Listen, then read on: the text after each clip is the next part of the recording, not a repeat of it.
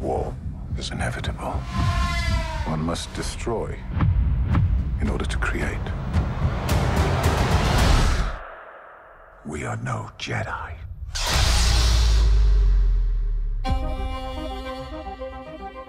I started hearing whispers of Thrawn's return as heir to the Empire. What happens when we find Thrawn? Power, such as you've never dreamed.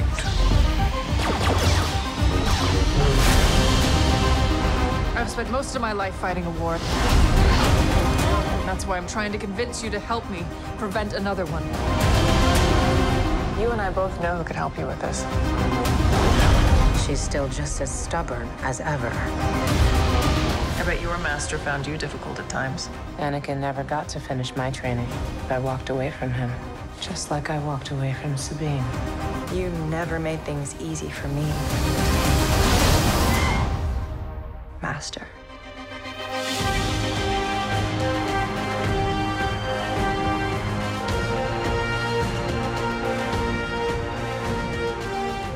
There's over 150 hours of Star Wars on film. This the Star Wars binge where what do we do? We're actually doing reviews now. We stopped doing the deep dive. Now it's just commentary. Now we're just talking about all the things that just came out and went, wow, I didn't realize we were doing zombies. That's actually what I got on this microphone to talk about. Yeah, this is the magical crazy hour. This is our Ahsoka post-game show. We're going to talk shop about all 8 episodes, but Daniel and I just finished the 8th episode, and we're going to dive into the whole series, but both of us kind of are like, you know what? There was some stuff we didn't expect here in this episode 8. Yeah. TJ, just friend of the podcast, TJ Wilson, just texted both of us and said, so now we have to wait, 2 years to find out how that story ends? I couldn't figure out what they were going to do with Skeleton Crew. That made no sense to me. It's going to be just a Goonies thing. I think Skeleton Crew is going to be about this. I think they're going to do something that continues in that galaxy. That's super interesting. I hadn't thought about that. Yeah. Just because they look scruffy. And I suppose I'm thinking that it was kind of like Ezra scruffy, you know? Oh, sure. Well, I mean, they if you're talking about the stormtroopers, they looked extremely scruffy. They were held together with electrical tape and spit. Those suits were rough. It's red electrical tape is exactly what that was. It's like the stage manager was like, you got any gaffer's tape? I don't know this. Oh, there's so much to talk about. But zombies, I just have to say it so that we can get it out of the way, and then we can jump into this whole thing. Yeah, zombies and like witch fire swords. Witch fire swords. When they brought out the sword, you're like, okay, well they could have planted that like 2 or 3 episodes ago, but we're just gonna throw it all in here right at the end. You only got 40 minutes. You don't want to waste those precious 6 minutes of credits. I suppose she knew how to throw down with that Beskar rod in The Mandalorian. So yeah, oh yeah, that wasn't totally out of nowhere. No. So it takes 2 shows for her to do 2 things. Yep. All right. Well, we do have format in this show. We're not completely winging it. We're not just jumping off a cliff and hoping that somebody can throw us a few hundred yards. We're professionals. But that is how I live my life.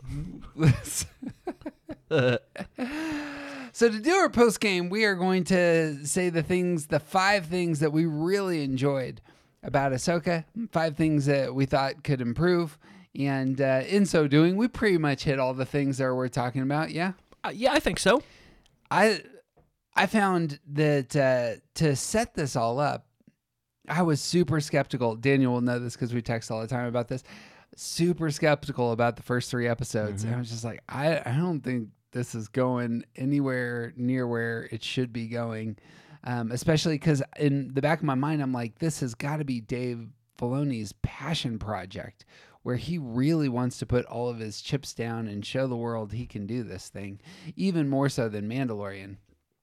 Watching it a second and third time, I got the pacing a little bit down, and I started to really enjoy how the world that he was creating took me in. So I'm excited to talk to you about it because it felt like you were there from the beginning.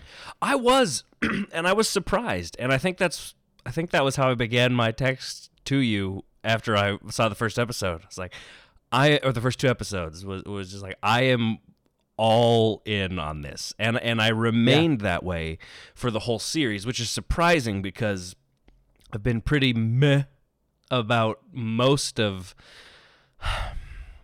Obi-Wan Kenobi, a third of the third season of The Mandalorian, and I sort of went into this thinking kind of, I guess with kind of a bad attitude of like, okay, show me. Yeah. And then pretty much immediately was delighted. Well, a handful of things to talk about. I would love to jump into your first thing. We're going to do our top 5 things that we love, 5 things to be improved. What's first on your list? I had to I couldn't decide how I wanted to order this, so I think I'll just pick one and start talking. I really liked the world itself. The world in which this series took place felt very real. Mm-hmm. It didn't feel. I'm sure they did shoot a good chunk of it in the void thing, but it also felt like a lot of it was outside, in nature. Yep. It felt very lived in. It felt very gritty. It really felt like Star Wars to me, and it also felt unbelievably magical. Yeah. In a way, magical and exciting, and also fun, in a way that Andor also felt like that to me as well, and in a way that none of the other stuff really has. Everything has felt very manufactured and like it's a set. I mean, I know that it's all a set because I'm not 7, but it felt much more believable and lived in, and I just like the world itself felt kind of magical and alive. And for a show that for the first time really kind of dug in a little bit to the Force and the magic of what that is, like it just felt like they created that sort of magical and fun and a little bit of danger in the world, and I was thrilled from the get-go. Thoroughly agree. There's something about not just the original trilogy, but like Tolkien's work or Harry Potter's work where like the world itself is a character. And if you can engage the world in that way and come to love the world in that way, I don't know that this is a world to love, but it is a world that's beautiful and alive and vibrant and might grab you at times. Yeah, it's certainly fascinating, whether it's the worlds themselves, whether it's the magic of it, whether it's the some of the creatures that we're seeing either for the first time ever or for the first time in live action. The Purgle was fascinating to me. I know I'd seen them in one episode of Rebels. Right. And we see a brief glimpse of them with Grogu catches. But it was just so magical and wonderful. I just like, this is what I wanted. But I didn't know that I wanted it. That is one of those things. If you can embrace the space whales, then everything else is gonna work. It's like the comedian that comes out and tells their dirtiest joke up front, and it's like, okay, if you stick around, then we're gonna go some great places. But well, I think it's smart that they didn't lead with that. Right. They looked phenomenal though, as you were saying, and there is something about just maybe part of that's just the scale of those creatures. But the special effects work, the creature design and special effects were really gorgeous with all of it, but particularly those characters. I watch a lot of Discovery Channel ocean documentaries, and when you watch documentaries about actual pods of whales, humpback whales, blue whales, the way they move and interact with each other as a pod. They just captured it felt real, even though it's like, right, they're space whales, but they just did a really great job making those characters. And that scene with Ahsoka just standing in front of them and them kind of communicating through the Force like a Star Wars int moot kind of a thing, where they're just, nobody's talking but everybody's communicating, I thought was wonderful. Yeah, it's good. I don't know if this is intentional or not. The one place where the world isn't alive is in the bureaucratic scenes, and I could see that being intentional. Like, here's our new Senate building, and I'm just like, this feels cardboard. It doesn't have the same kind of life and buzz to it for me. I hadn't consciously thought that, but as we're talking about it now, it's kind of making me think, I wonder if that is intentional. Right. Because it does feel very much like, well, Mon Mothma's there, and we know what she's doing, and we understand that, and we do know that there's this sort of blind eye to slow creeping fascism. Correct. In the in the Star Wars universe. We know what it's like for congressmen to kind of set the stage with all sorts of fantastical questions that are just questions over and over and over and over again against like order. Yeah. That are setting the stage for something else. I get the vibe that none of those senators that were sort of mansplaining the world to the character of Hera actually are doing anything, actually have any real authority. I'm like, you just seem like some ding-dong who's in charge because he is and doesn't matter. I suppose that gets to my first positive, and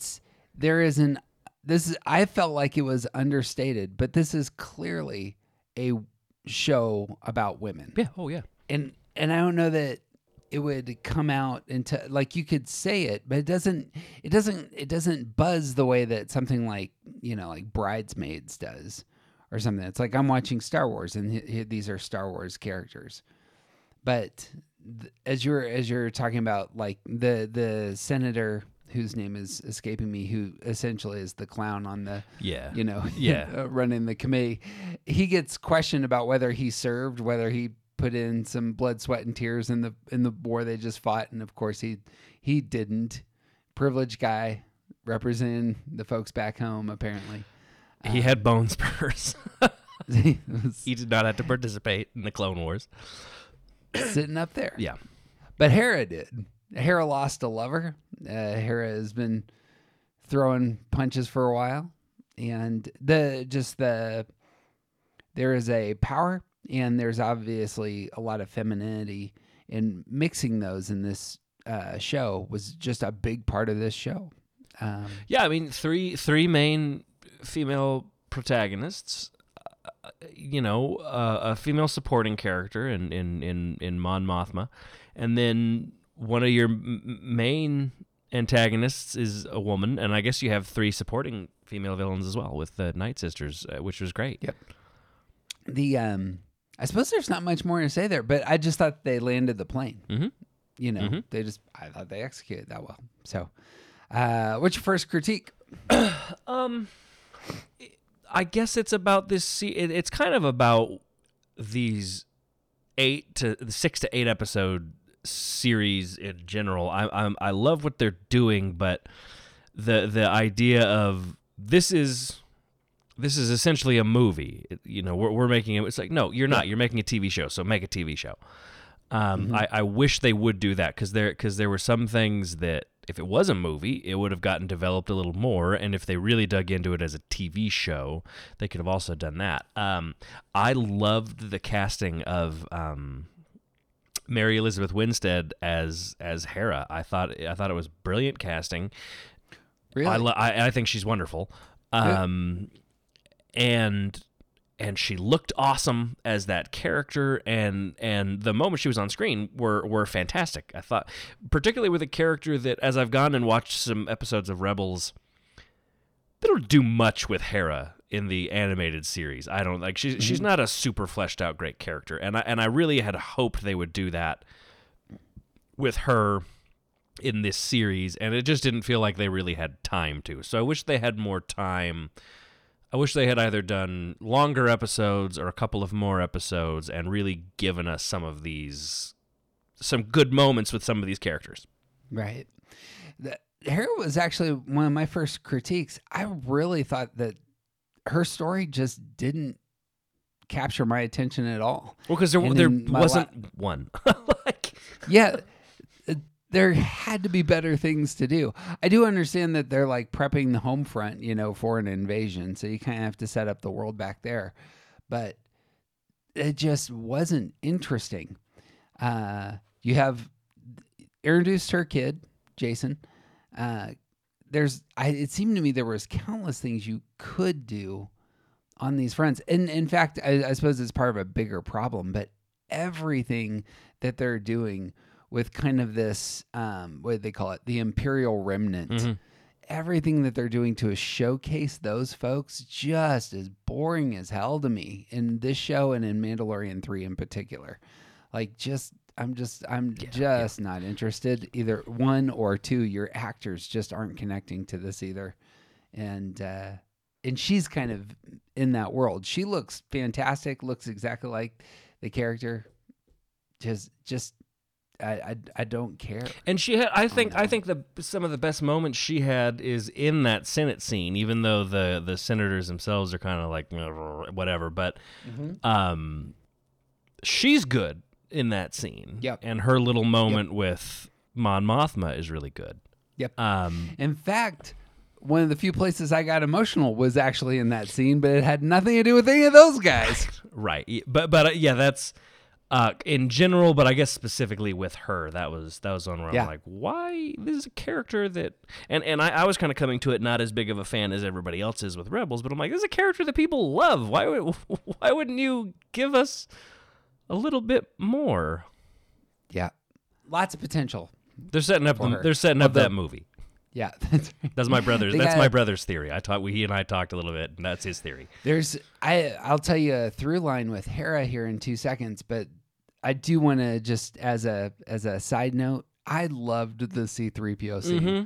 I loved everything about it, and I'm sure there's things to critique. I didn't even get on to the Twitter to see what negativity I could inject into my veins on C-3PO. I just started weeping. I thought it was great. I was like, this brings in the Leia element without having to do things that are clearly, everything's so controversial with deepfake technology now. And it was just a way to do that in a way that I just really resonated with. So, yeah, I thought it was a really lovely great to see Anthony Daniels again, and there was that great picture of him on set with the helmet off, and you're like, right, he's still there, he's still doing it, and just a lovely tribute to Carrie Fisher, even though she's not there. I mean, obviously it's Princess Leia, but really, like, much to her chagrin, you cannot separate the two. So just a lovely little nod to her. Yep, continuing to honor. My next positive goes alongside what could happen with Hera. Something hit me in it. So you may have seen this. The documentary that they released about halfway through on the making of was just called Master and Apprentice. Oh no. And it's just a little short about some of the relationships. But there's a lot of that going on in this series, which I really enjoyed. The teacher and the student. So I want to go watch that because I did not know that was a thing. You're gonna have Balin and Shin. Mm-hmm. You're gonna have Ahsoka and Sabine, and I think they're setting up. Ezra is back, in the primary galaxy, and there's a clear student that Ezra is going to have a chance to teach, and it is the son of his teacher. Oh yeah, so yeah. Kanan's son is Jason. Jason clearly has some powers, but that's a lovely touch. Like this says, he's a male Twi'lek hybrid. He's a human with green hair. His hair is green. That's it. And Twi'lek mom. Right. Okay. I didn't do the character design. But the master apprentice thing is interesting. So notice this. This kind of came to me. It blew my mind. You will know that Yoda is a Jedi. You'll be familiar with Yoda. Green? Yoda, green. Yeah. The green one. Another green associated Ears. with Yoda. Yeah. Yes. Yoda has an apprentice. It's Dooku. Dooku has an apprentice. It's Qui-Gon. Qui-Gon has an apprentice, which is Obi-Wan. Obi-Wan has an apprentice, which is Anakin. Anakin has an apprentice, which is Ahsoka. And Ahsoka's apprentice is now Sabine. It's a very strange place to go from Yoda, the great master, through all of these Jedis. It struck me as like a lot of pressure. Like all of a sudden Sabine is in the lineage, as it were. You know, if you had this line of kings and queens and it landed on, like when you see a wall of pictures of former university professors. Here are all these people who couldn't see the rise of the empire right in front of their face. You're joining this lineage. Right. Presidents or popes or whoever. It's like the Vatican just has pictures of all the popes. That's hilarious. Some of them are like etchings. I bet you there's a room somewhere. It's the dining hall. It's a lot of like wood paneling. It's the only room that isn't like an opulent palace. That's right. It's like a New England university. I do love the master and apprentice image there, though. That these stories of what we pass on and the relationships there. There was a quote at some point. It was in this last episode that what's the droid's name? It's Dr. Hu Yang. Hu Yang. That's it. Said it's as challenging. The relationship between the master and apprentice is as challenging as it is meaningful. Yeah, that's a great line. It was a great line. So that's what I got as my positive. You got where were you? I got one. I'm on my second positive. Perfect. He and that he is actually my second positive. The character of Hu Yang. Just a great character. I have never seen him before. I know he was in Rebels. Yeah. But I have not seen any episodes that he has been in. But as a proper nerd, I love David Tennant quite a lot. Right. And any Doctor Who fan. Yeah, that's what. It's not my joke, but I don't remember who said it. But they're like, we should call this character Doctor Hu Yang, and I was like, brilliant. Brilliant. Oh, see, I missed that in terms of how you were going. Yeah, thank you. But Doctor Who, Good Omens, the Neil Gaiman series. Shakespearean. Yeah, he's a great production. He's got a famous Hamlet version. Hamlet and a shockingly great production of Richard II, which maybe one other person has ever said. Shockingly great production of Richard II. But he's very good. But I loved this character. And again, a lot of the things that I liked are these sort of mystical connections to the proper magic of the Force. And even though Hu Yang is a droid, yes, there's still this kind of mystical, magical. He's Mr. Ollivander. He's the character who gives you your weapon and passes on your information and keeps the secrets of the thing, and he's kind of this tie to this ancient, this life. This droid is this tie to this life force, this ancient thing that connects all beings. And he's kind of bitchy and snarky, and I just loved the character. He's I mean, and again, I know he's been in Rebels, so it's not he gets to join because he already is.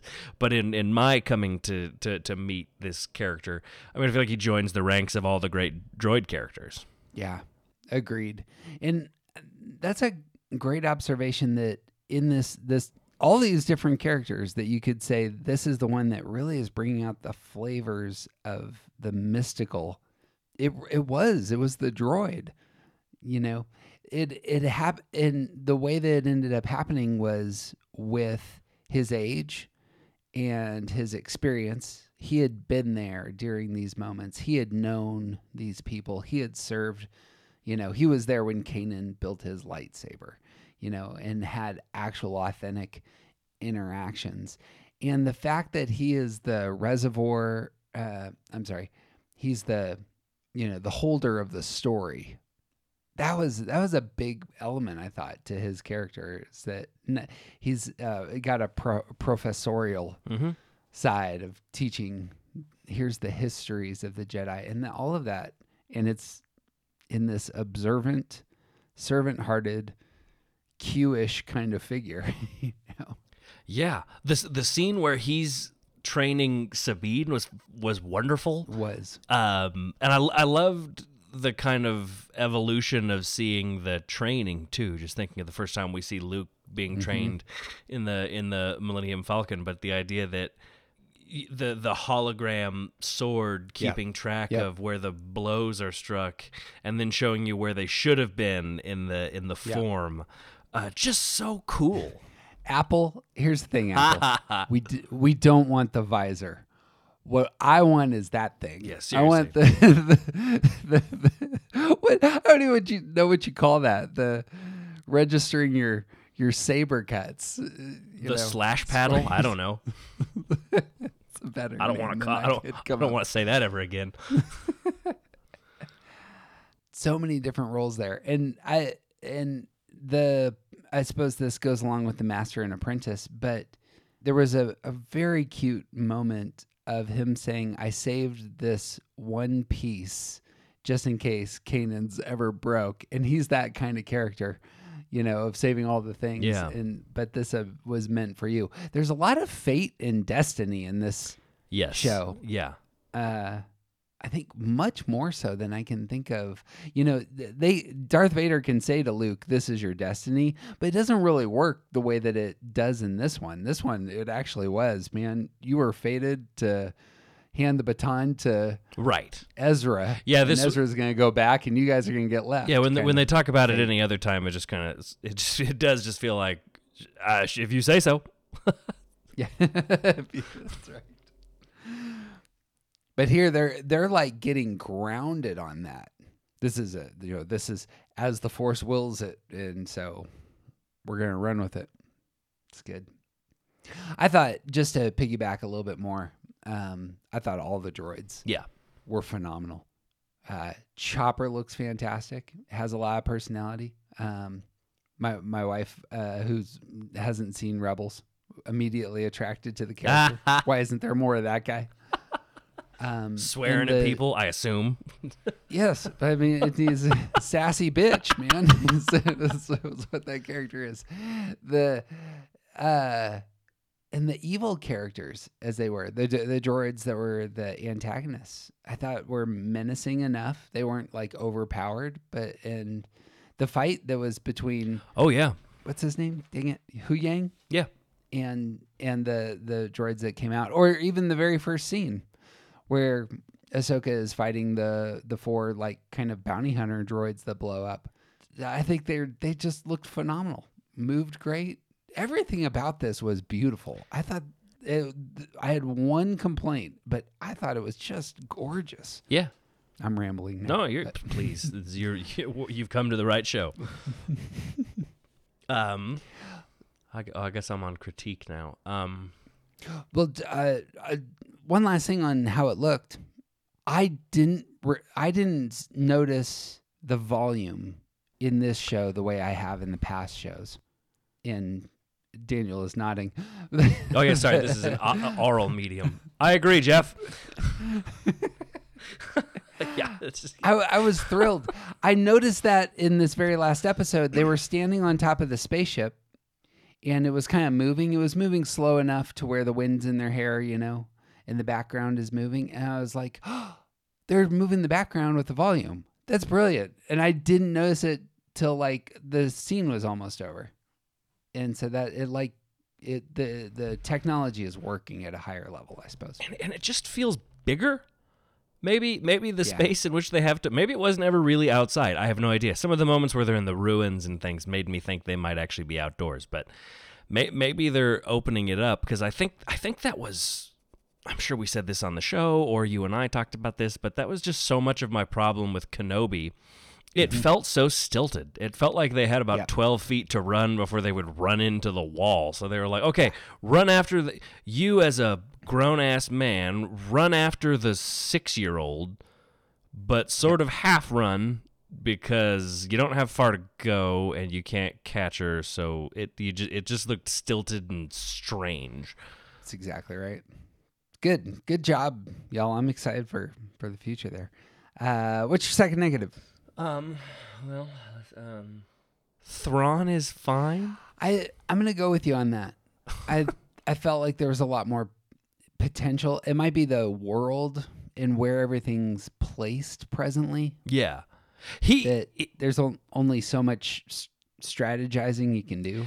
I thought he was great in this final episode. I caught a sense of menace and a sense of, oh yeah, he is really evil in that, like, we're gonna give this great honor to the witches and everything else, and then go be distracted with this other thing while it happens, and we're going to get in the car and slowly drive away, and then she might be dead. Oh well, what a sacrifice. No, what? So I thought that was properly evil and nasty and sinister, and I really dug it. Wonderful performance. Yeah. By Lars Mikkelsen. You can tell he's skilled. Oh yeah, he's sure. The episode of Sherlock where he's where the Mind Palace guy. Incredible, brilliant villain. Yeah. He's got a great voice. I just felt like he could have, like, I wanted to kind of get knocked on my ass. Yeah. With this, the first time you're seeing him in real life. Okay, cool. And then I was just like, hey, it's cool. I think that's a great critique. There's more potential here. Yeah. They were showing his menace by the fact that he's willing to clearly sacrifice his own people helter-skelter, you know? Right, but if that's the thing you do in 3.5 episodes each time, it's like, oh, I wonder if he'll be mad that some soldiers died this time. Nope, probably not. Right. Yeah. Also, the wig bothered the hell out of me. Yeah, the look was slightly...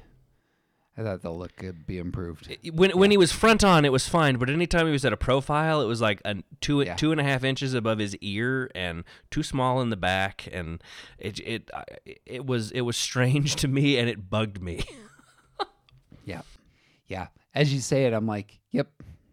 His voice just is so great for this character.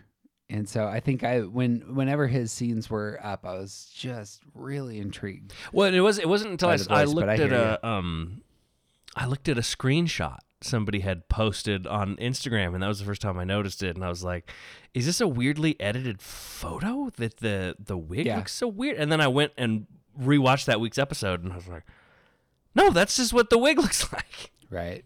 Yeah.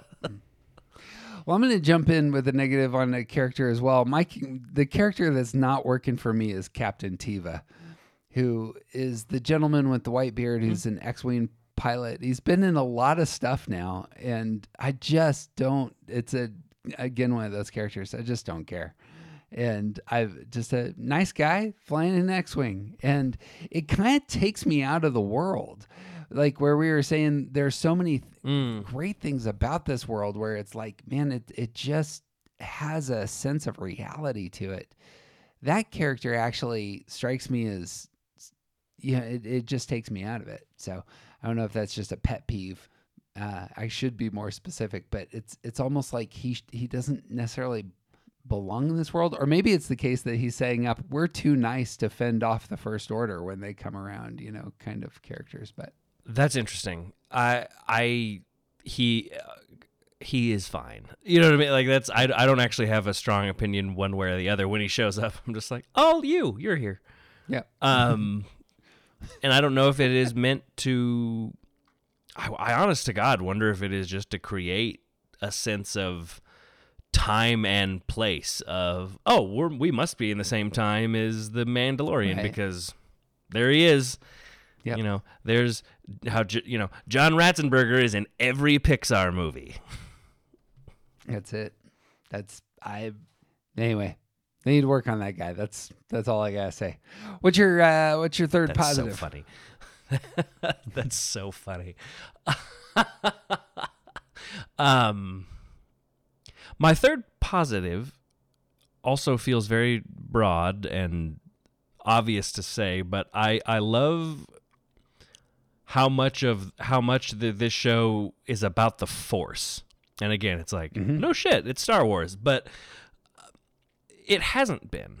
So much of Star Wars has not been, or it's like they'll open it up a little bit, but you're like, this thing can go a whole hell of a lot faster than you're driving it. You're going like 20 miles an hour.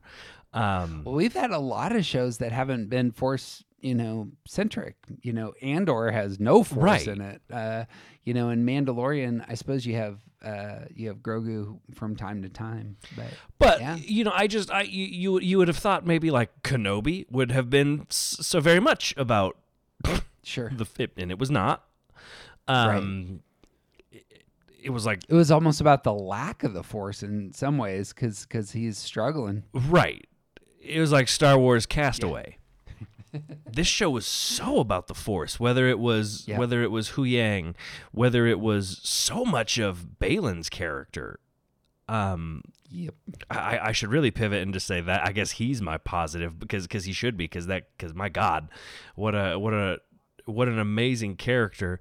But just by way of getting to detour before coming back to that, whether it's Hu Yang, whether it's Balin, whether it's seeing the Purgle, whether it's the planet that they're on with the Night Sisters, like seeing the Night Sisters in real live action, I was very thrilled by.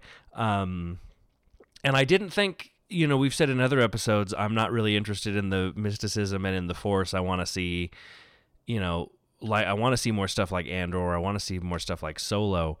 And I didn't realize that while I do like those things, I didn't realize how much I wanted to see something that was properly about the Force and what it can do and the like weird shit, the like nutty stuff that like, and particularly, my God, I mean, we said at the top of this last episode was just like, want to see some weird shit the Force can do? Right. Boom. Which I just loved, and it felt like a show about magic, and I just loved it. I think and we've talked about this in one of our previous episodes, but there's times where you have to shift, like these superhero properties in particular, where it's like you're really rich and you can do cool stuff, and then you have superpowers, and then what's the next step beyond superpowers? And the next step is into the realm of magic. Yeah. Because it's an actual adversary that superpowers often can't wrestle with at the same level. And that's exactly where they're going. And because you start to get characters who don't quite have the same magic or don't have magic at all or whatever, and watching them fight is fascinating too. Just to to parallel that to comic book movies. That's what's so great about Infinity War or even Civil War, where it's you've got the different power sets going up against each other. Right. How is Spider-Man going to fight Scarlet Witch or whatever? Like it's not interesting when Spider-Man fights another character with similar powers to him, and that's what's so great about this stuff with Star Wars, where it's not just regular Jedi. Now you've got a witch, like who can use the Force, but she's not a Jedi, she's not a Sith, she's a witch. Like, what are you gonna do? We spent a lot of time on that when we did our Night Sisters episodes, and I love that they see this as having lots of potential. I would watch a show about the Night Sisters. I realize it's probably a little darker and a little weirder that they're probably wanting to go. I would be all about that. I mean, they absolutely have one that they can make in that they haven't put the end of Ventress's story on film, and they absolutely should. Mm-hmm. And that would be a great place to put that. Circling back to Balin on this front, I thought that Balin was a phenomenal character. A lot of us have really wanted that gray Jedi character, And it seemed like everything that he said, you could put into the mouth of Luke Skywalker in The Last Jedi. You beat me to it. I was going to say he was what I wish Luke was in the last couple movies. That's it. And Skywalker had to have something of an arc, I think, in that movie. At least I thought that's where they took that.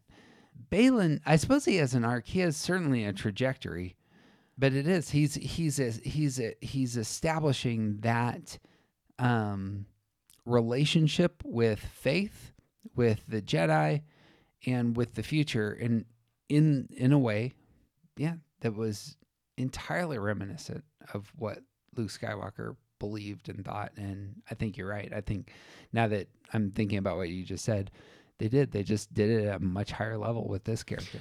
And I really liked he technically I'll have to piggyback to another negative because he was going to be that character itself was going to be my fourth positive, but since we're already talking about it, I'll just jump in with you. I liked that he wasn't really a villain. Yes. Yep. Antagonist. Yeah. Yes, but that he was almost not a villain. That he was almost. I didn't think this until the final moment of his final. Unfortunately, really his final moment, I guess, in the series. Oh, that's so heartbreaking. I mean, that actor in general is just so talented, but super heartbreaking. But his final moment on that statue, and then it took me a second to jog my memory and oh, I know who he's on that statue of. That's fascinating. I assume. Who's he on the statue Wasn't that statue of it's been too long since I've watched the episode, but when they go to the planet that's entirely the good and the light side of the Force, and there's the ancient that's who I thought that was. I might be wrong, but that's what I thought that was. The father is there? Yeah. Man, I gotta go back and look at that. That's excellent. That's what I thought. And it wasn't until I saw that, and if that's not who that is, I'll feel like an idiot. Mortis. Yeah, thank you. I had this moment where I thought, oh my gosh, he's not actually the bad guy. He really didn't want to fight Ahsoka like he kind of was talking about. And he didn't even seem to really want to be part of what the Night Sisters or Thrawn was trying to do. It was like he used everybody to get to this planet to get the thing he wanted, to find this balance or find this religious thing or whatever his end game was. I thought it was fascinating where I was like, oh, he's not in it for any of the reasons these other characters are in it, and he has outsmarted Thrawn and all of these other people, and I just thought that was so fascinating. Yeah, that's excellent.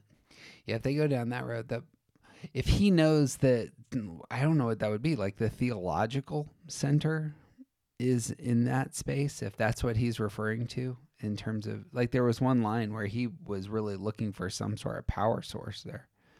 Yeah, whether it's like proper power or knowledge or balance but the idea that it's funny, I saw a play a couple of nights ago that feels like it painted pretty black and white ideas of the way life is, and it ends with one of the characters kind of pointing out, well, we choose what we think and what we want to do and what we're bothered by and what we have to do to get what we need, and that feels like so much of that character too, where it's like, okay, I'm not one of these guys, but I'll align with these guys because they have the car keys. Yeah, and that's what I thought too. And the greater outcome of this thing I'm trying to discover is worth maybe getting my hands a little bit dirty. I'm not saying this is the right way to live in real life. I hasten to say, this, I don't always think that's the right way to do. But as a character and as a story to watch an episode of television, I thought it was fascinating. Yeah, he's got a steel spine and some deep values there, but he's very pragmatic at that level. Like, I'm gonna align myself with some terrible people, but this is the end, and I know the end. Yeah, just really well. Even allows. Go ahead. I was just gonna say, just so well done. Yeah, agreed. Honors his student and what she really wants and desires. Like, this is who you are and what you want, and I'm gonna release you into it. He at one point said something to the extent of not wanting to kill a Jedi because there's so few of them.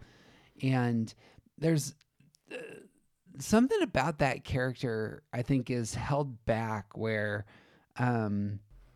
he plays the game with everyone. He never lies to Shin. It's like he's very much with his full heart. She doesn't. I don't know that she's intelligent enough to get it. It's almost like he's speaking to the wall, but there's a person there. I think it feels like he's like 12 steps ahead of where she is. Well, it also feels like I don't know if I'd say she's a wall. The character feels very much like a kid. Yeah, like a child.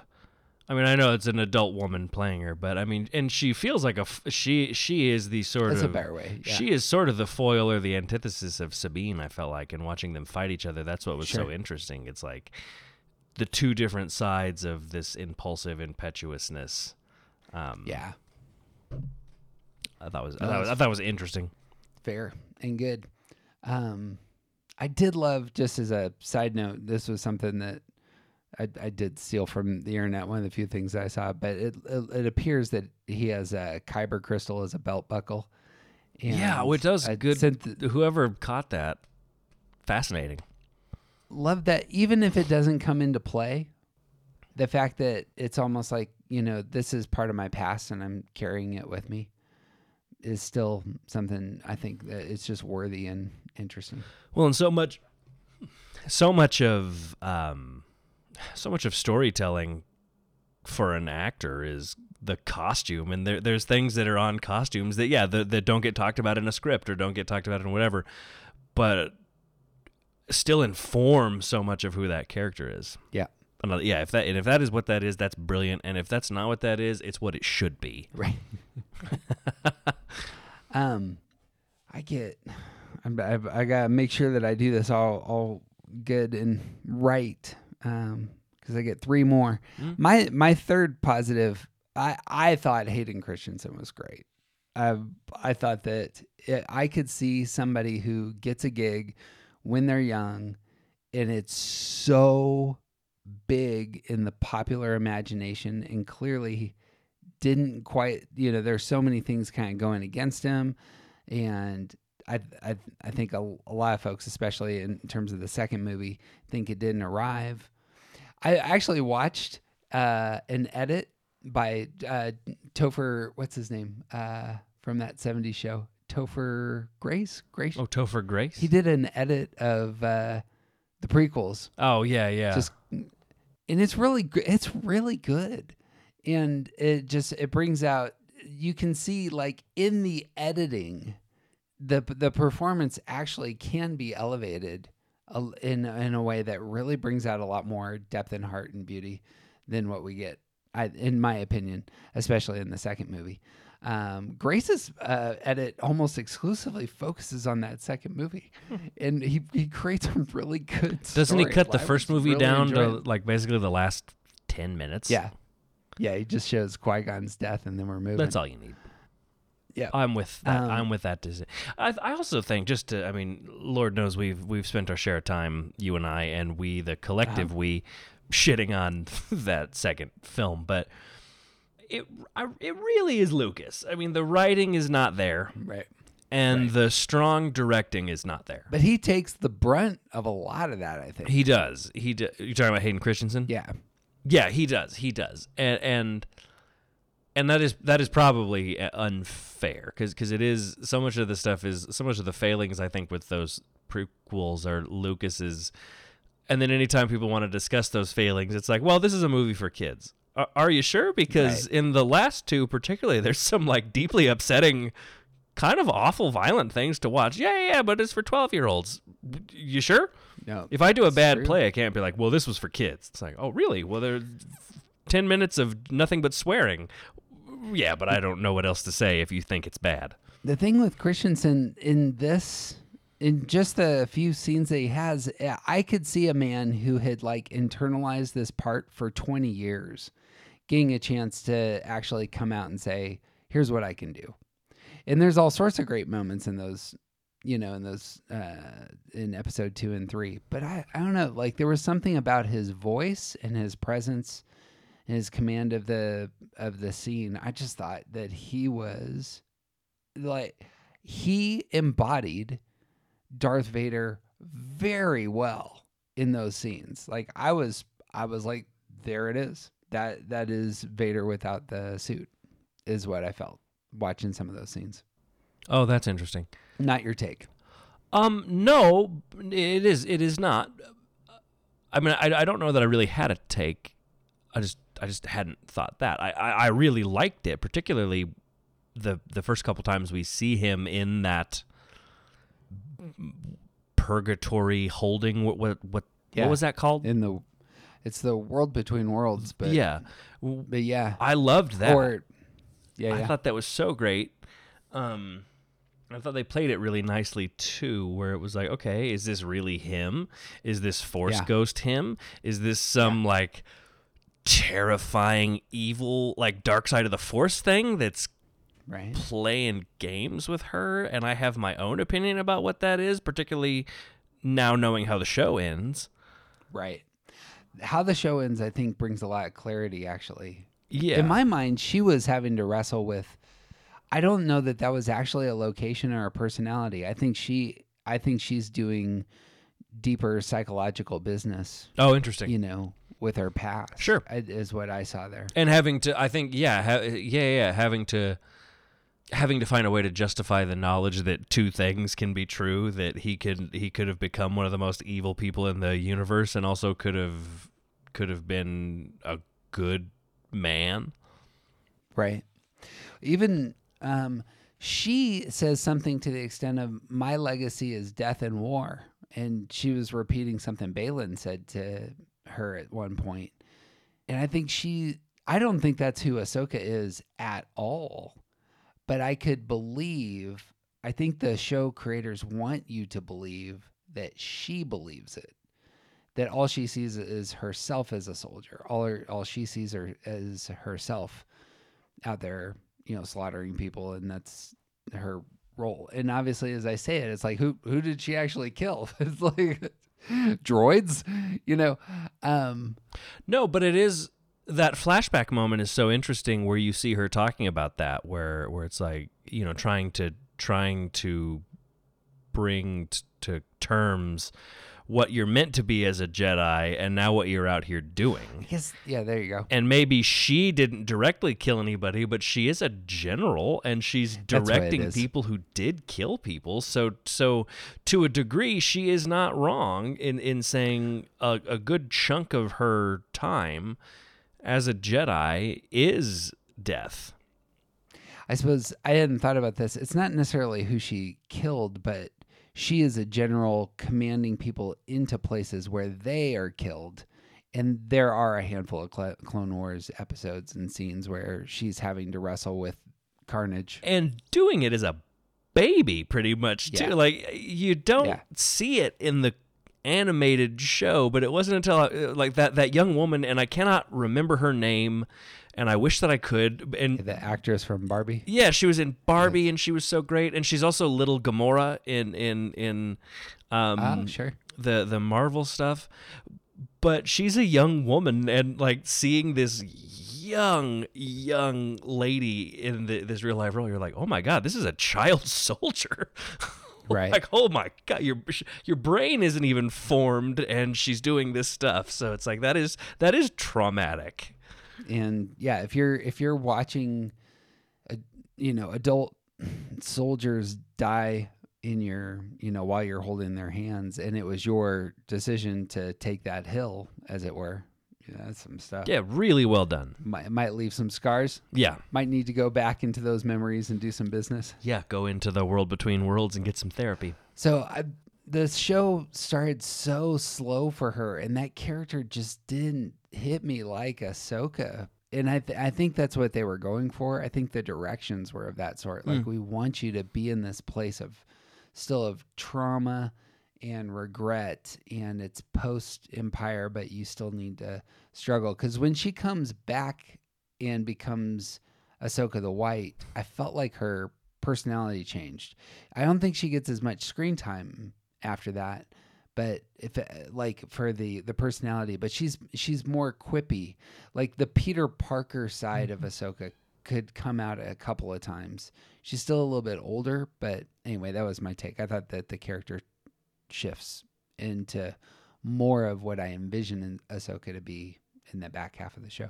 Well, I mean, that's the way they should have done Kenobi too. You know what I mean? Yeah, It's right. just like this is kind of, Balin is how we should have seen Luke, and the Clone Wars sort of forgives so many of the sins of the prequel films. And dealing with a Jedi Knight who's wrestling with what they've done and the life that they've had and blah, blah, blah, which is what Kenobi was meant to be about, except it wasn't. I just thought it was so good. Somebody posted, it wasn't even about Ahsoka, but I was just thinking about, it made me think about Ahsoka just because of knowing how much Filoni sees her as a Gandalf.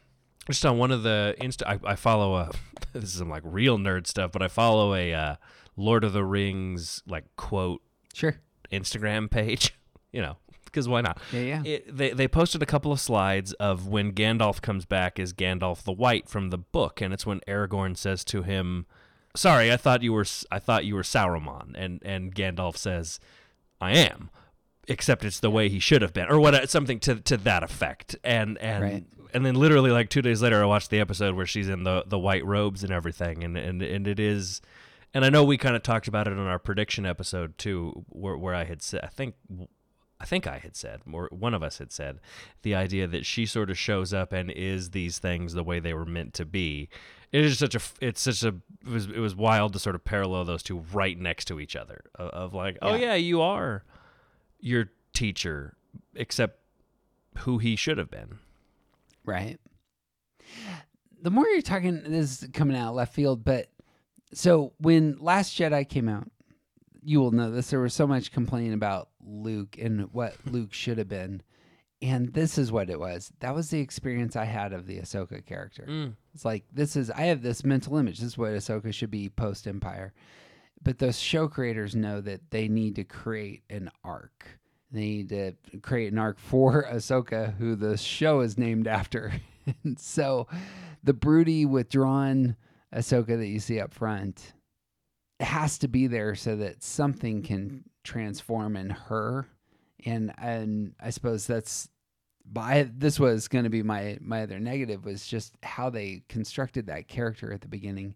But I think that's what's going on. Anyway, we got two more positives. What's your next positive? I dovetailed my positive into our Balin conversation because he was going to be that character was my fourth positive. So. Well, let me throw out I have two more positives, as it were, or two things I really wanted to hit. The first, to build on, I suppose, Ahsoka and the positives here. The theme of love, as many who have listened to our podcast will know, I think is so interesting in Star Wars and how they're navigating it. And I thought they really nail it with Ahsoka is wrestling with love. And I don't think it's obvious. She knows that Anakin fell because of love. I had the sense all the way through, I don't know that this holds now, but that Sabine wanted to go to Mandalore to save her family for love, and Ahsoka kept her back. But it sounded like in this last episode, which I haven't got to rewatch, that it was more of a revenge thing. She didn't want to train Sabine so that she could go, on a killing spree. Well, doesn't Hu Yang say that too? The latter. Well, does the notion that training her might not be good for some of those reasons, if she's that powerful, if she's that angry, if she's correct. I thought that was interesting. So yeah, I suppose it didn't get fleshed out. This might be a critique, is they didn't tell the story. They didn't give you the full kind of, this is what happened. It's just kind of hinted at in terms of, it's Sabine saying it's complicated in terms of that. By the way, when she said it's complicated, it was, my heart kind of went down. It's like, who else are you gonna talk to? You gonna hold this to yourself? Like you're in the middle of nowhere and you're never gonna see these people again. You might as well just say Share. what happened. Just share. It was just such that line didn't work for me. Anyway, That's funny. but and then of course Ahsoka is trying to keep Sabine from selling everything to go find Ezra. And it's all love is just underneath this whole thing. And love for Ahsoka, this was the thing I kept thinking. Ahsoka thinks that love is dangerous. It has the power to turn her master into something dark and hideous. And I think she's wrestling with that. And it's very understated. But like if I try and like what is the arc here? I think that's where she's at. And in the end, choosing life, which is what that whole middle scene when she's under the water. Which, to just say again, that was so cool. Like it just such a great way to do that. Such a fun, magical, visually stunning way to do something profoundly existential like we're talking about now. Just so good. Like, oh, execution was really strong for sure. She comes out of that. What has she learned? And it's like it was I choose life. So what is that going to mean? Well, it looks like something like family, I suppose. It looks something like maybe I don't know. If she chooses life, what does it mean in this show? Oh yeah, I mean, I can't answer that question, but yeah, to me, to choose life or to choose family, I also feel like another way to say that is to choose love to a degree, and you know, when she's told she's gonna die alone, and then Sabine says she's not alone, and there's those moments, you know, it feels like, oh right, because they love each other, because they're family, and when she's saying. What she's really saying, I feel like at the end too, is when she's talking about Anakin and when she's saying, "My master was always by my side and always came through for me and always believed in me." It's like she's saying like he loved me and that was okay. Oh, there you go. And you know, people we love fuck up and hurt us and do awful things, and we do awful things to them, and the particularly with family and friends that are become family, chosen family. The thing about loving those people is like. Right. That is the bad things are true, and you get to forgive them because you love them and realize that we're all going to fail each other, but we all love each other. Right. And I'm maybe just that's my that is my overly emotional personality type, maybe sort of projecting itself into that, but that's kind of how that felt to me, and I really like that. Yeah. It's powerful. Even if I wildly disagree with my master always stood by me. No, he didn't. We needed to watch more of those episodes. Remember when you were in jail and everyone was like, boy, Anakin, can you believe that Ahsoka did this? And Anakin was like, boy, I sure can't. I have a different...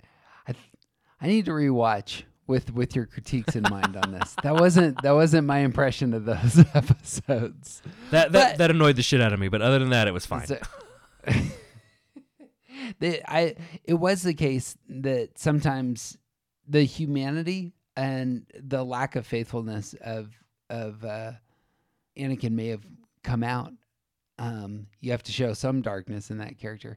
I suppose yes, that is true. Emotionally, whenever they're together, the history in having really enjoyed the Clone Wars and watched it a couple times, the history between those two characters always really gets me. Especially as they're doing new scenes, it's like all the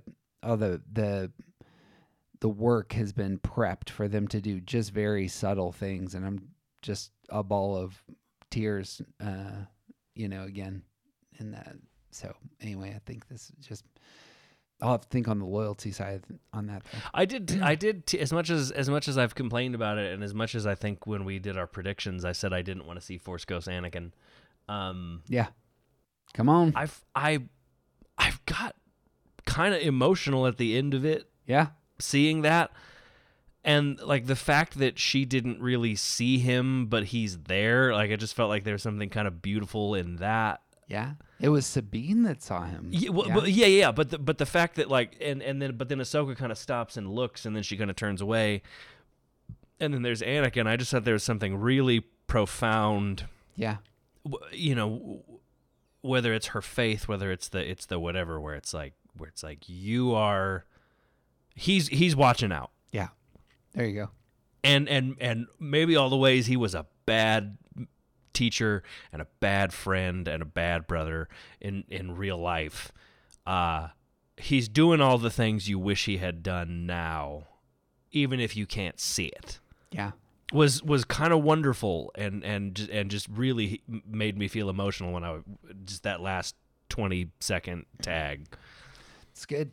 Again, I think I'm going to have a more positive spin on their relationship, but for all those reasons, we know what Force ghosts mean, and and how that may play out here. So, well, I guess I just mean like all the things that she thinks about him throughout these 8 episodes, and Sure. everything that she wrestles with. Yeah, there you go. And is afraid of confronting about him or about who she is in retrospect to that him. I agree with.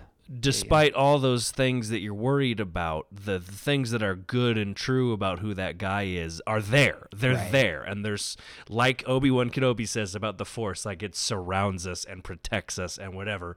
Like any of the failings of this guy that you thought were there and have wrestled with. Yeah. That shit's gone. And all of the things that are good and true are surrounding you and looking out for you. That I agree I with. loved that. There's There is something about being with people, having people close who have died. When they die, there's the element of them where you like remember the hard and tough things that have happened in a certain light. But then it's also when somebody dies, there's a experience that I've had that's like all sins are forgiven. Mm-hmm. I don't know how else to say that. That's just what my experience has been. And there's that element. And as you were saying, there is the guardian angel kind of image, I suppose, that they have here, the presence that goes with you. It's precious. And such a better way. exemplified here. And I know we've talked about not liking it, but just to say again, such a better way than how they chose to end Kenobi. Like, that's how you do this. Right. Like, my God. That's like, agreed. Yeah, the difference between the two Force ghosts, man, the Kenobi one just didn't end the way that it could have. Or even that character. I mean, I thought Qui-Gon could easily have been used, as we've said earlier on. Whereas I think they used Anakin perfectly. to great in effect. this show. Yeah. For a show, Kenobi was essentially, like I said, castaway in space. It should have just been Obi-Wan Kenobi and the ghost of Qui-Gon Jinn. Here's your Wilson. Great. Done. Perfect. I'll watch that. My last negative, and then I have one positive.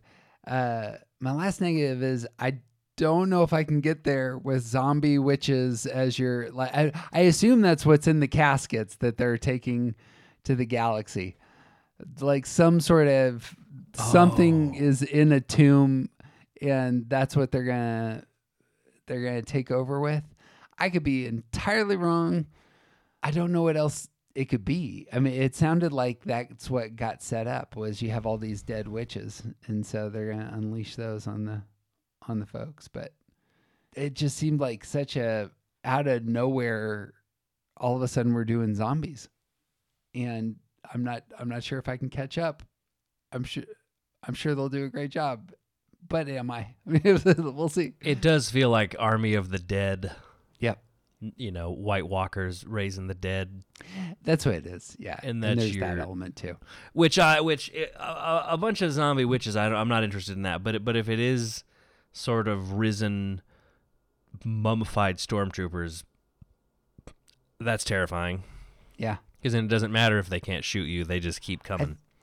So they had said something early on that they needed to load. Yes.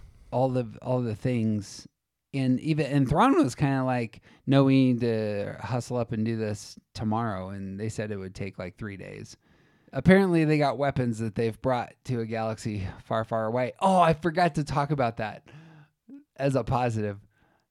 At no time ever. I thought this was super clever. I started crying when Hu Yang was telling the story and began with a long time ago in a galaxy far, far away. It's not just that, I mean, there's so much going on there, but just location-wise, no one in the Star Wars universe could ever have said those words. Yeah. Until that moment. And it had to be him. Clever. It had to be the guy that right?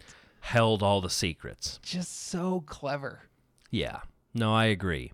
In other negatives, positives for you? We'll wrap this up. It's not a overwhelmingly negative, but it's also not a positive. I thought it was interesting how they tried to give us a map, which is not helpful. Like you watch Game of Thrones and you're like, oh, so Westeros is kind of near the blah blah blah or the wall. Oh, that's so far away. Okay, that's why this is taking so long. Whereas like this is like, here's this map. What? You will.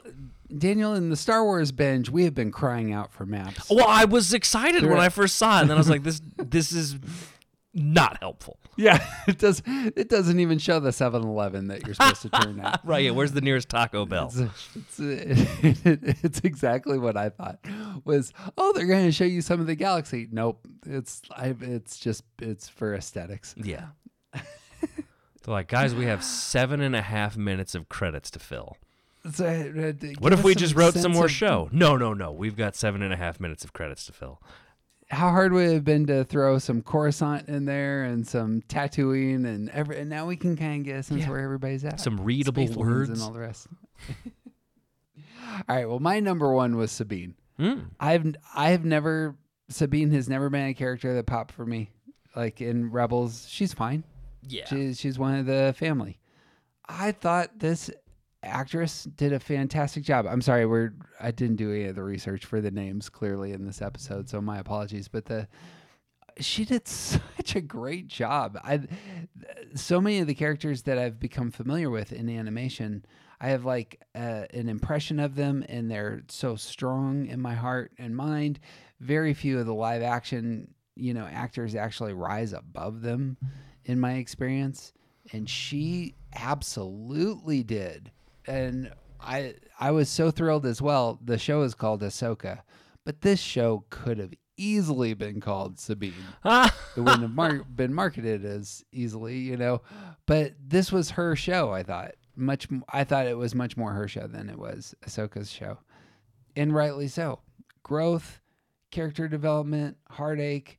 Loved her opening. The scene with the speeder and the she blows off the ceremony music. And yeah. Oh, I'm there for it. I don't know that there was one beat that missed for her except for the one line. It's complicated. Everything else I thought worked. Was it you? Maybe somebody else, but was somebody text me and they said that obviously she wasn't going to die when she got the lightsaber wound. Was that you? That was me. Watching it, so when I watched it the first time and then jumping into the second episode, I was absolutely convinced that she was still alive. And so when I went and did the rewatch, she got stabbed and then she's like swinging the saber as though she's really injured, but she's not like dying the way that Qui-Gon was, or like somebody might get shot and just go straight down. Well, she got stabbed quite off to the side of her body as opposed to directly in the middle of her body as well. Like a bunch of internal organs in there. You only have to worry about the large intestine on that one. Yeah. Just the kidneys. They could fix that, no problem. Yeah. I think it's the fact that Qui-Gon gets stabbed in the gut. She got stabbed in the gut, and there's, the gut in the gut. She got stabbed in the the side of the rib, though. That's what I'm saying. Like totally different place of the body, even when you see the wound later. If it worked for you, then I mean, he gets stabbed right there. the listener will realize that Mothershed stood up and pointed directly in the middle of his chest. Yeah. But also, a guy gets cut in half, and he lived. Right. Yeah. Let's talk about how carterization works with these weapons. Another real subtle thing just in that entry was they held her helmet off until a real meaningful moment, and she like reaches behind some boxes and pulls out the helmet, and that also really worked for me. And just the Mandalorian elements of battle, it's clear that she's a soldier, and it's clear that she doesn't know how to be a Jedi. And those two things, like when she fights, she can fight. Like that actress was just doing so well on those fronts of being just very athletic in her battling, both in terms of like fighting with guns and yet showing a measure of, struggling with the saber. Oh yeah. No, she did a phenomenal job. Brief and not super important to the show. Clancy Brown, always love seeing him show up. Live action Star Wars is always delightful. Got 2 Shawshank villains making appearances. The guy who plays Boggs is one of the sisters. There's sisters going on in this Ahsoka. Oh my God! He's one of the sisters in Shawshank there at the beginning. I don't know that actor's name, but that's I guess my final real positive is just to say the show itself. I was so positive about the show itself, and I had so much fun watching it. And even though there were some things where I was like, I don't know if I would have done that, or that looks kind of wonky or whatever. Like it was none of it was enough to make me go, yeah, this just didn't work. Right. In the same way that there were things in this last series of Mandalorian that didn't work for me, and most of Kenobi where I just go, no. Nuh-uh. Yeah. Nothing that I didn't love in Ahsoka was enough to make me go, nah, this just didn't do it for me. Like, I cannot wait to rewatch the whole series again. Agreed. Yeah, I think it's a very strong offering. I mean, and I've heard other people say this, if Andor wasn't so phenomenal, we would probably have even more great things to say about Ahsoka. Yeah, seriously. The bar got set so high. But those are the two. I mean, those are the two. If I was hard pressed to think about them, like what are like Andor and Ahsoka? Yeah. Those are the best. The original films, Rogue One. Mm-hmm. I like Solo. I know I'm the only one. Making the sequel. Are they for real? Yeah, I think it got greenlit. It's not for Solo, but it's for. They're doing a Lando movie. Do not care. Which in my mind feels like a Solo sequel to me. In that a character from that is Solo on his own, sure. I mean, I won't be surprised if it pops up. If it's a Lando and Han. If it's essentially, we're doing Solo, we're going Lando, and we're moving forward. Something like that. I don't know. Interesting. Third one's Jabba. I would love to watch a Jabba movie. Something with the Hutts would be interesting, as long as they don't have the Tennessee Williams one, the like Southern lawyer, like I do declare. Some of those Hutt Clone Wars are phenomenal, and some of them you kind of scratch your head. You're like, oh right, 22 episodes to fill. So right. But these shows are on in that list for me of the Star Wars stuff that I think is peak and top notch. It's the original trilogy, it's Rogue One, it's Solo, and then it's these two shows. It's Ahsoka and Andor, just top notch, high quality, strength to strength. Agreed. I would throw the first season of Mandalorian in there. I really thought the first few episodes and the last few episodes were really high. I will say I've referenced him already, but my brother, friend of the show, he and I were talking about Mandalorian the other day, and I said, I thought the third one was kind of boring, and it sort of seemed slow and plodding, and he was like, so is season 1 and 2 though, and I was like, I don't know. And then the more I started thinking about it, like he's not wrong. They are very sort of, it's like the old They're Westerns. It's the Keith Carradine Kung Fu show, man. Like it's slow stranger walks into the town and villain of the week kind of thing. So that's sort of softened my attitude towards the third series of Mandalorian a little bit more than it had been. But the difference in my mind is that I like the characters are more interesting in that first season, and the dialogue is good. And I think a lot of that was lacking. I agree. I totally agree. I liked the. I mean, you know this because I think we did a show about it, and just because we've talked about it. But I liked the Bo-Katan stuff. Yeah, that's about it. In the third series, that's stuff I really enjoyed. But well, I bet they're gonna bring all the band back together here. Circle up the wagons with all these characters here in a minute.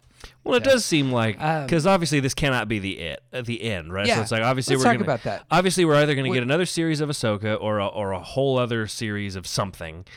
But it does kind of feel like they're leading towards their end game, and I mean that in the sense of how Marvel did the end game.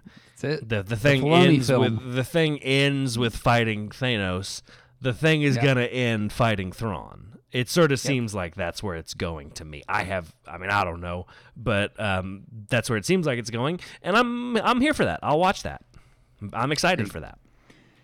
I thoroughly agree. I'm real curious what sort of lessons, what sort of images they want to bring out, because they're not straying away from talking about fascism, and they're not straying away from, the uneasiness of some of that. So a couple things on my radar. I'll be real curious how they do Balin.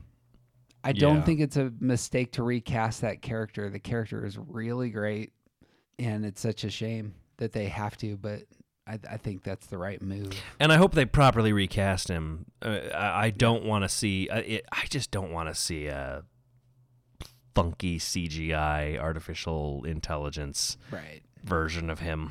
That'd be a mistake. So they did it with the Harry Potter films. They had to redo. They replaced Richard Harris with the deceased Richard Harris with the now sadly also deceased Michael Gambon. Right. I think it's one of those things where I'm like, okay, I see what happened, and now let's jump into the story. Yeah. Hopefully he does a better job continuing. Hopefully whomever takes that role over will do a better job than Michael Gambon did of playing Dumbledore. But that is a whole. Not your favorite? No. He's fine. He doesn't. I don't hate it as much as like somebody like TJ does. But it doesn't have the heart of the character. Richard Harris set the bar real high. That guy's great. He's a master. The other thing that I need to see in this, I still don't understand why Ahsoka's a Jedi. I thought that she severed that so hard in the Clone Wars, reaffirmed that she was not a Jedi in Rebels, and all of a sudden she's a Jedi again, and they just haven't told that story. So you're looking confused, but I could spell that out a little bit more. Please, yeah. So so just a big part of her story is her walking away from the Jedi Order. So let me rephrase. I know all of that stuff. Yeah. And I'm trying to think of a moment in this show, where it was like, I'm part of the club again. It's even worse than that, if I can say it this way. In Mandalorian season 2, the name of the episode was The Jedi, and then she's there. Oh, you're doing her thing. And it's almost like they've just assumed that she's back.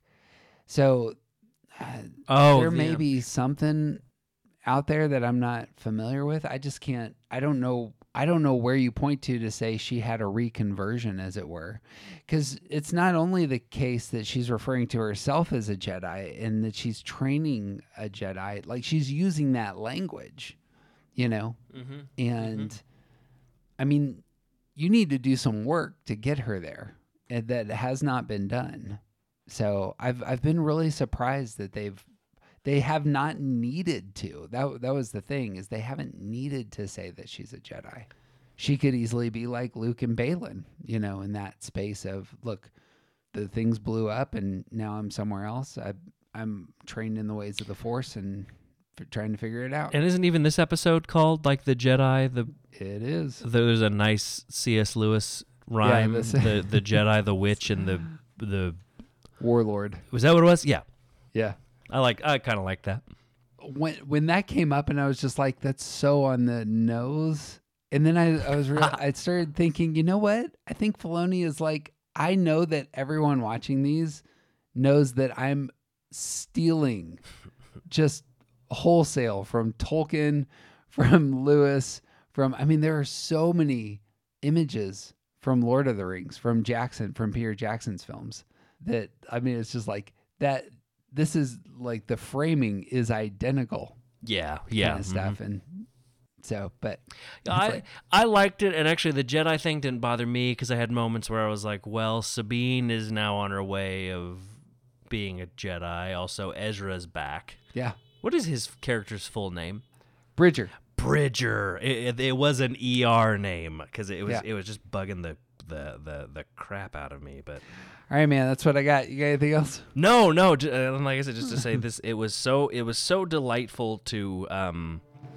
I loved this show, and I loved being excited about a Star Wars thing, and it was so nice to just watch it and allow myself to be excited and intentionally choose to not look at Twitter and let miserable people ruin a thing like I have with some other stuff. So it's just delightful to get real excited about Star Wars again. Truth. It's a good word. Well, he's Daniel Mothershed. His legacy is death and war. All of my quotes in front of me are really dark. I like it. It's good. We've been positive. Let's end on a downer. And my name's Jeff Cook, and you need to destroy in order to create. And you know why, Daniel? Because this is the way.